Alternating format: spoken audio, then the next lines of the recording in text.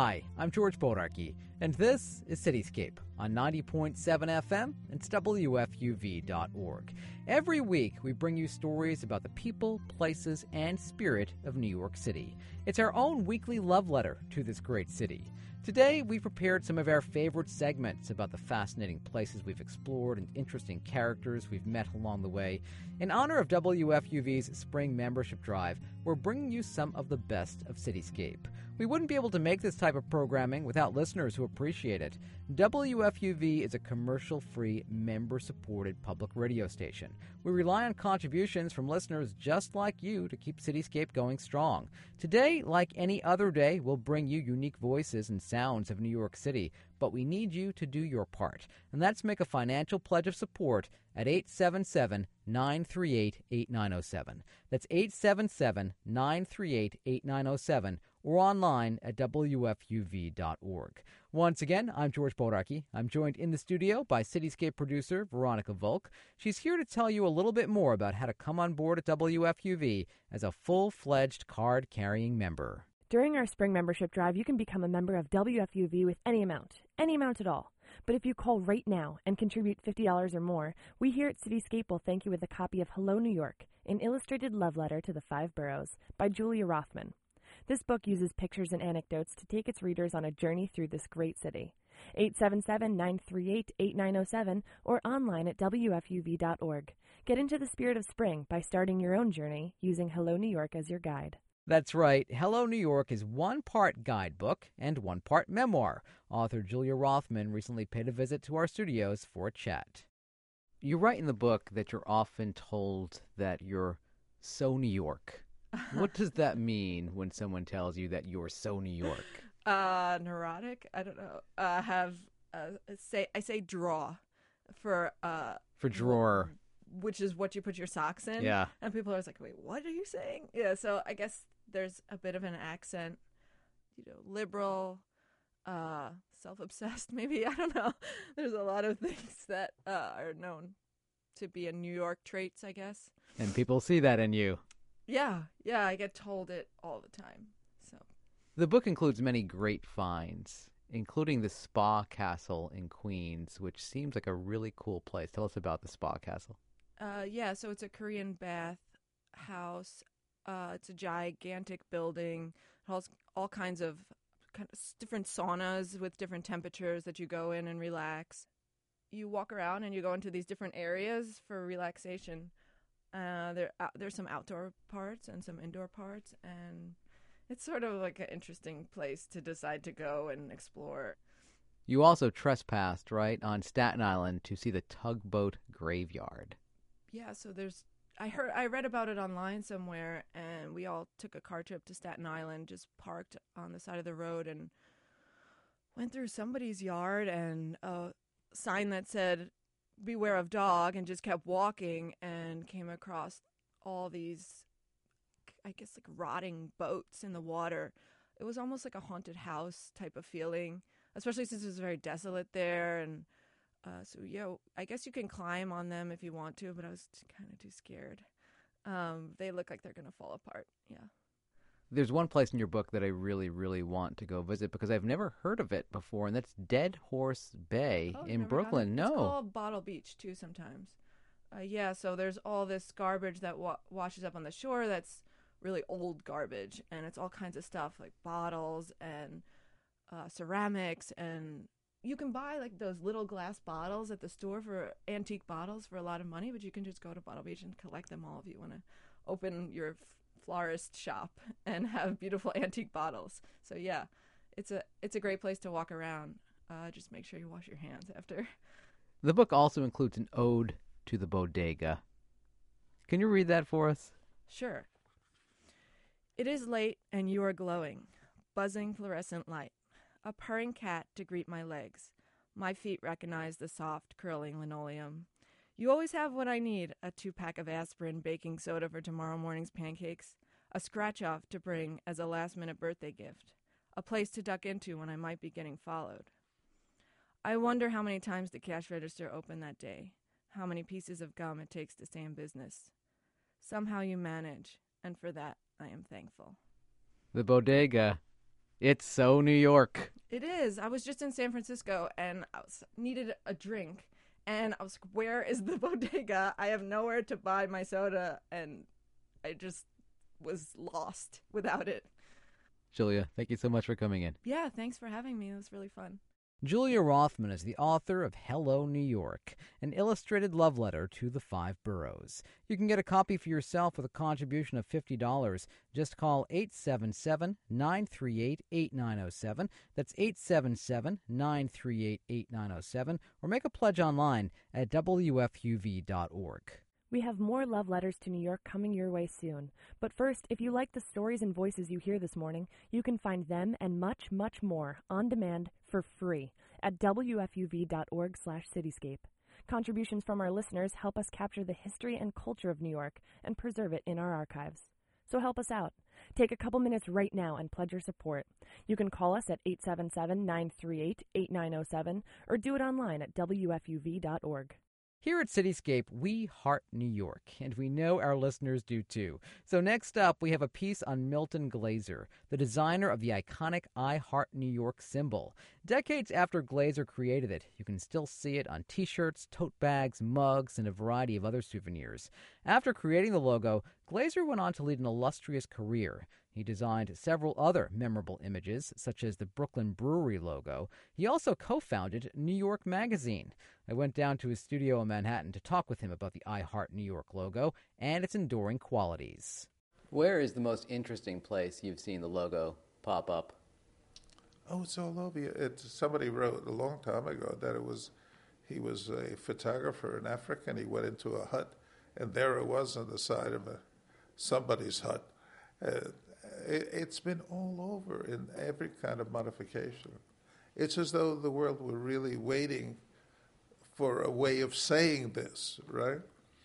And it's hard for me to believe that did not exist before. I mean, my reference to this was always the heart that was carved in a tree trunk with your initials on it and an arrow going through the heart.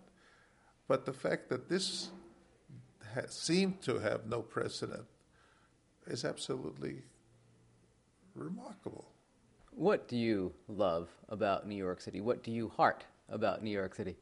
Well, I don't know. You know, the old expression, the fish in water doesn't know it's in water. I mean, I was born here. I've lived here all my life, except some years in Italy. But it is my home. I mean, it's the most complex, diverse, interesting place. And a little film that was made about me. At the end, I say it's a city in which you can learn more than any place on earth. And I think that aspect of the city is the most extraordinary. You can learn about anything here. And it's a gift that doesn't come easily. After the September 11th attacks, you modified your logo to read, I heart, I love New York more than ever. Yeah, and there was a black stain on the heart.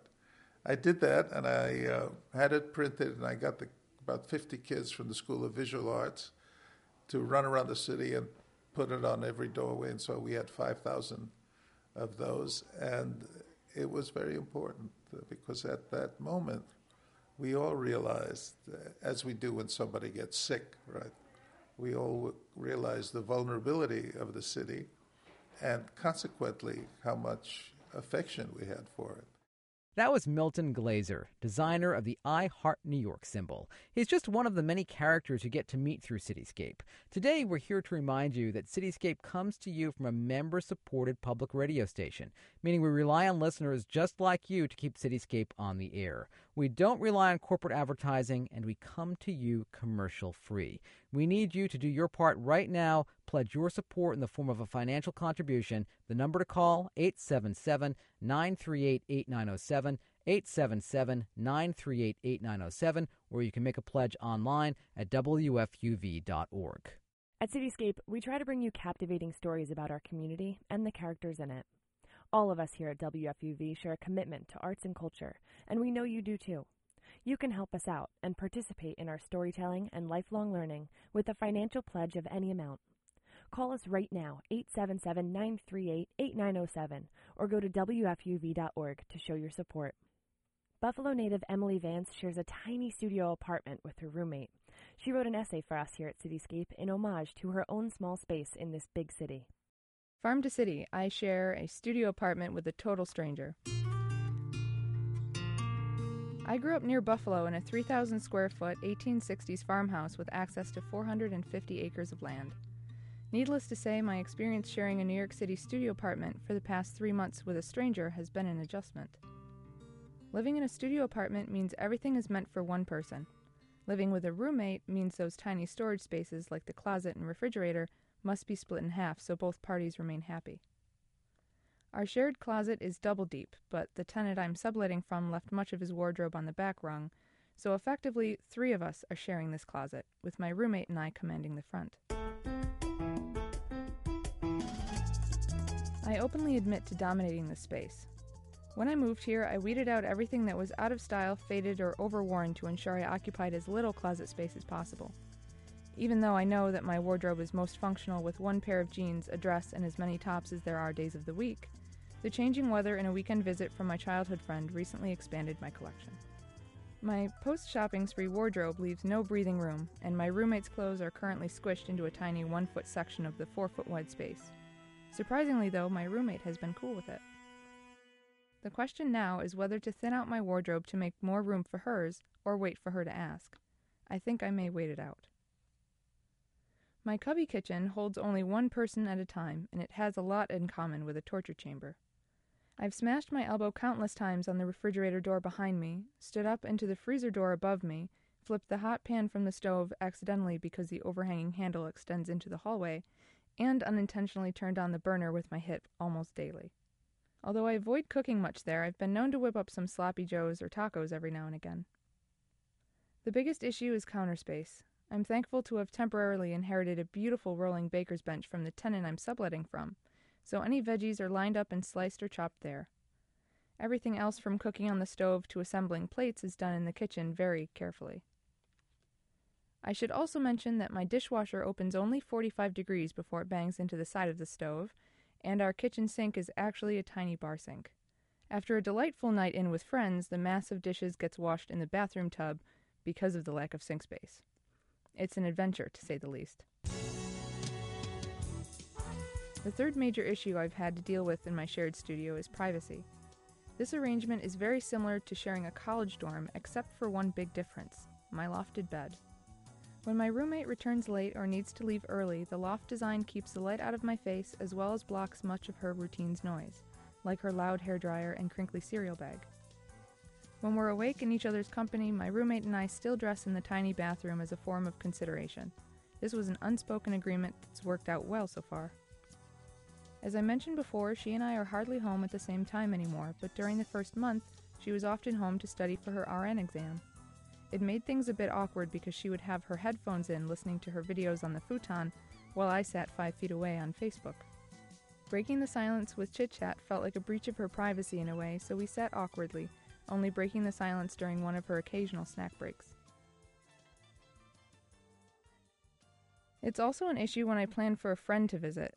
I always ask if she's comfortable with them staying overnight or for a few days, and she usually plans to stay with a friend. I feel horrible asking her to sleep outside of her home, but she insists it's no problem. It just goes to show how incredibly important it is to find the perfect person. Despite these few uncomfortable issues, I'm learning to cope well in this small space. I would definitely recommend studio living, even with a roommate in New York City. It's certainly a one-of-a-kind experience and makes for some interesting stories.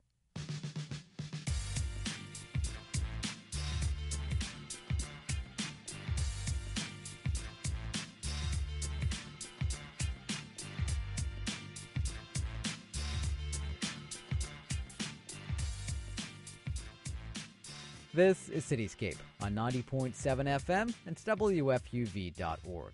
Today, we're taking a break from our regularly scheduled program. Instead, we've compiled a few segments we've done here at Cityscape over the years that best capture this quirky, crazy city. In exchange for these segments, we're asking you to show how much you value our program by making a financial contribution. Call us at 877-938-8907. That's 877-938-8907. Or go to WFUV.org. Make a contribution of any amount to show us how much you care. And what do we do with that contribution? Well, every dollar we get goes right back into the programming you hear on 90.7 FM and WFUV.org, including Cityscape. Your dollars pay for the microphone I'm talking into right now and the recording equipment we use to go into the field to places like the Troll Museum on the Lower East Side. Reverend Jen, as she likes to be called, wears many hats. Performer, poet, underground movie star, preacher, and lover and collector of troll dolls. I talked with her about her collection. There are many, many trolls from all around the world, all with different costumes and with stories to be told. Hi, my name is Reverend Jen. We're here at the Lower East Side Troll Museum. Tell me about the Troll Museum. How did this museum come to be? Well, I had a few hundred trolls, and they were taking up a lot of space in the apartment, and I had this room that I use as a painting studio mostly, and I thought, well, why don't I just put all the trolls in one room and call it a troll museum? How did you come to collect so many trolls? Well, oftentimes people give me trolls, and I, willingly take them. But I started collecting them when I was 11. What drew you to trolls? I like things that are cute and ugly, but I honestly don't know what the initial attraction was. Unlike, they were very groovy.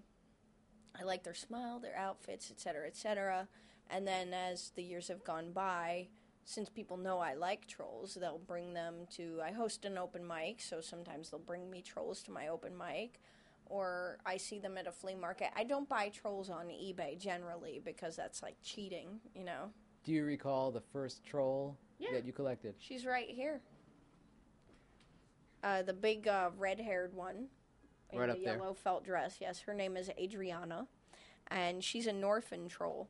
Norfin trolls are really the first type of troll that there ever was. A guy named Thomas Dam in the late 50s in Denmark carved a troll doll for his daughter and gave it to her for Christmas. And once her friends got a load of it, they were like, well, we want one. And then within a couple of years, there were troll factories all over Denmark. And then because of a flaw in the copyright license, a lot of companies started to market them. And one company in America started marketing Wishnik trolls, this company called Unita Doll Company. So they really started to promote trolls to the counterculture. They would have ads with trolls in little groovy outfits with psychedelic lettering that said like groovy on them, or trolls in t-shirts that said like soap rot skin or don't blow my cool. Things that would appeal to hippies. So they also became popular with hippies here. And then obviously in the early 90s they had another phase where they just made a lot of toy companies a lot of money. Now, is there any particular order to this museum to tell that history? Well, as you can see from the museum, we don't have a lot of space here. So as head curator, that's been one very difficult thing. But I start with Adriana, so you see her when you walk in. And also then I get to tell people that Thomas Dam carved the first troll doll, which is an important thing to know. And then over next to it I have some Wishniks from the 60s and a Wishnik animal from the 60s. It's like a giraffe troll. Kind of creepy. They don't make them anymore. It is a little creepy. Yeah, and then you come over here, and I like to get this out of the way at the very beginning. We have, like the Metropolitan Museum of Art has a suggested donation. We also have a suggested donation. However, it's $3,001. And the hope there is that someday someone will go, all right, I'll give you $3,001. I figure if you're going to suggest a donation, you should really suggest a very steep amount. So I guess it hasn't happened yet. Not yet. Usually people leave $1, or they bring beer or food or something. So, and above it I have some literature. That's a page out of Montgomery Ward's catalog in 1967. You can see that trolls, even a two-headed troll, an extremely rare two-headed troll, only costs 99 cents. Woo! How much would it go for today? Like $50 probably. These on this shelf here are particularly unique, unlike the other ones that we see on the shelves. Describe these for us.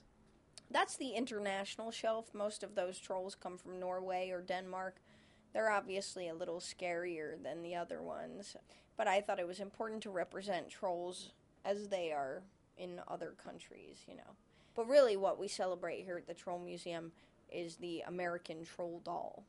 The Troll Museum is a museum for intellectuals, and for other troll collectors and college students and artists and people who just want to have an extremely groovy experience. Now, you said this museum is for the intellectual. What's the takeaway? What do you want people who come here to walk away with, to understand, to get? Well, I want them to get the fact that if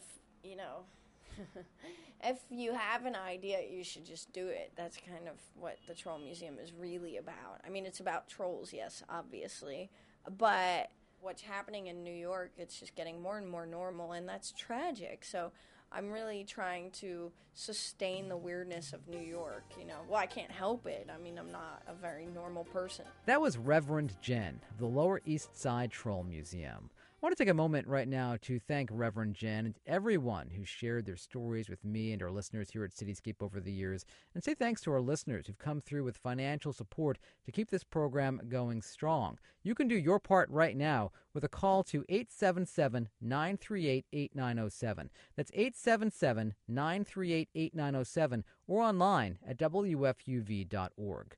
Just a reminder, you can become a member of WFUV with any amount, but for a contribution of $50, you can get a copy of Julia Rothman's Hello, New York, an illustrated love letter to the 5 boroughs. Again, make a phone call right now, 877-938-8907, or pledge your support online at WFUV.org. Some of my personal favorite only New York moments come from down in Brooklyn, like the Williamsburg Spelling Bee. Founded by comedian Jennifer Desura, this low-stakes contest is hosted at Pete's Candy Store, and it's open to any adults up for the challenge, including hardcore spellers, or just those ironically testing their ability to spell triumvirate while tipsy. Hi, my name is Jennifer Desura. I am one of the co-hosts of the Williamsburg Spelling Bee. All right, are we ready for a spelling bee? Frackin' yes! Welcome to the Williamsburg Spelling Bee! I'm Bobby Blue, and I am the creator of the Williamsburg Spelling Bee, and I'm a musician. So here's how it's going to go down tonight. We have 10 contestants signed up. We're going to call you up in the order in which you have signed up. You're going to come right up here to this microphone, which is currently adjusted for an incredibly tall person, so you can readjust it to your own personal stature. This is an especially unique place to hold a spelling bee, isn't it? By which you mean it's a bar in Williamsburg, and this room is really small, sort of looks like a train car, and it's a bit dark. Sort of a long, dark corridor with seats on the side, so there's an aisle, sort of a runway that the spellers come up when it's time to spell. So that's a really nice thing. The next word I'm going to ask you to spell is naturopathy. Naturopathy, therapy relying on natural agents and remedies. Naturopathy. Naturopathy. That's very nice, that's correct. Whoa. There are moments that I'm completely blown away. We have a couple of regulars here, and there are a couple of contestants that we have that, even though they've been many times, they still amaze you. People will sit in the audience and go, ooh, ah. There is alcohol. Unfortunately for the bar, I think spellers don't drink as much as people, say, watching a band or attending some other form of entertainment. So I think that some people tend to save the drinking for after the spelling bee is over. We see a lot of people sort of nursing the one drink, but plenty of people do bring the beer on stage with them.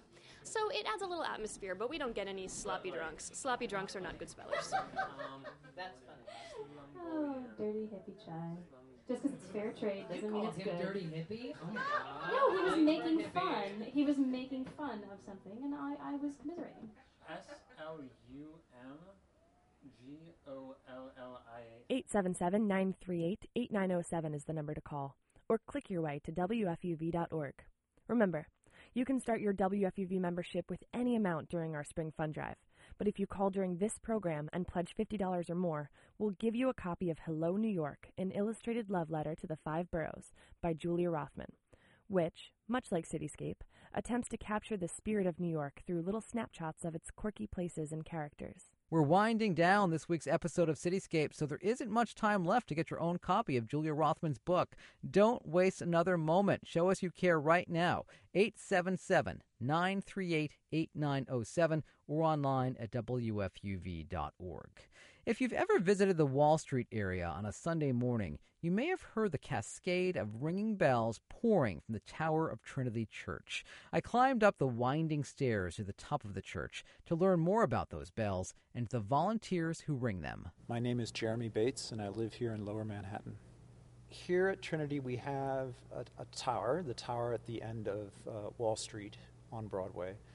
And about halfway up the tower, there's a room that we call the ringing room. You get there by climbing a nice little circular stone staircase. It's kind of out of Hogwarts. And then you go up another ladder or two, and you come to a room which is maybe 20 feet square. And the first thing you notice about it is that there are all these ropes hanging down from the ceiling in a circle. And those ropes are each connected to a bell. Each rope goes up to a wheel, and the wheel swings the bell. Each bit of ringing starts with a traditional bunch of words. An option at the beginning is to look around and say, is everybody ready? Which tends to produce a little bit of concentration and fumbling as people look for their ropes and make sure they're all organized. The routine thing to say is, look to, treble's going, treble's gone. And this is the treble who's talking, because when we ring the downward scales at the start of any piece of change ringing, it's the treble who's going to ring first. So it's the treble who basically decides when the ringing is going to start. And so he or she, the treble ringer, will announce that with that sequence of words. Now, what I've been trying to do is to encourage people to do that rhythmically. Look to, treble's going, she's gone, and then the bell strikes, to set a rhythm with that opening sort of incantation. My name is John Hitchings. I'm from Kinnelon, New Jersey. I get a lot of sense of accomplishment from being in a team of ringers. I love the sound of the bells, and it's also a lot of mental agility to really sort of like ring, one in ringing the methods that we ring, and two in making it sound as nice as I can. It's our own little world, definitely. Look to, trouble's going, and she's gone.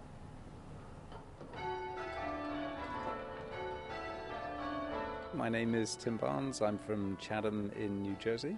I've been bell ringing actually since I was about 11. When I first moved from England to New York, I really didn't do much ringing at all in the first 7 or 8 years that I was here. And then out of the blue, the bells were put in here at Trinity, and so that was in 2006. Took up ringing then, and have been ringing regularly ever since. It's certainly an art form, but it has a strong scientific component, a math component, being the sequences of changes that we ring. I also like the teamwork aspect of it. It's very much a team sport or a team pastime.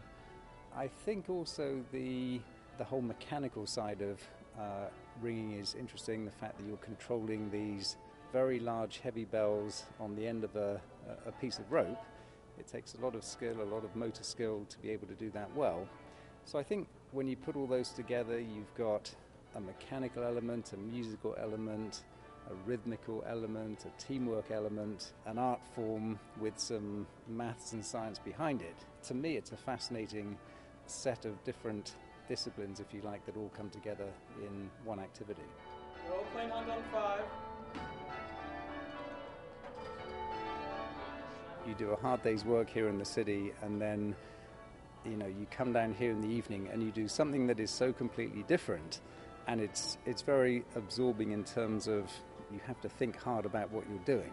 It's a great way that I find for just emptying your mind of everything else that's gone on in the day. So I find it quite relaxing from that point of view. I'm a manager in the operations department for one of the big banks, so yeah, this is nothing related whatsoever to that. Quickly. Nice steady. Cityscape, a weekly exploration of the people, places, and spirit of New York City. Thank you so much to everyone who came through with a pledge of financial support. If you haven't yet, it's not too late. 877-938-8907 is the number to call. I'll say it one more time, 877-938-8907, or pledge online at wfuv.org. I'm George Bodarky. My thanks to senior producer Veronica Volk and producer Taylor Nolk.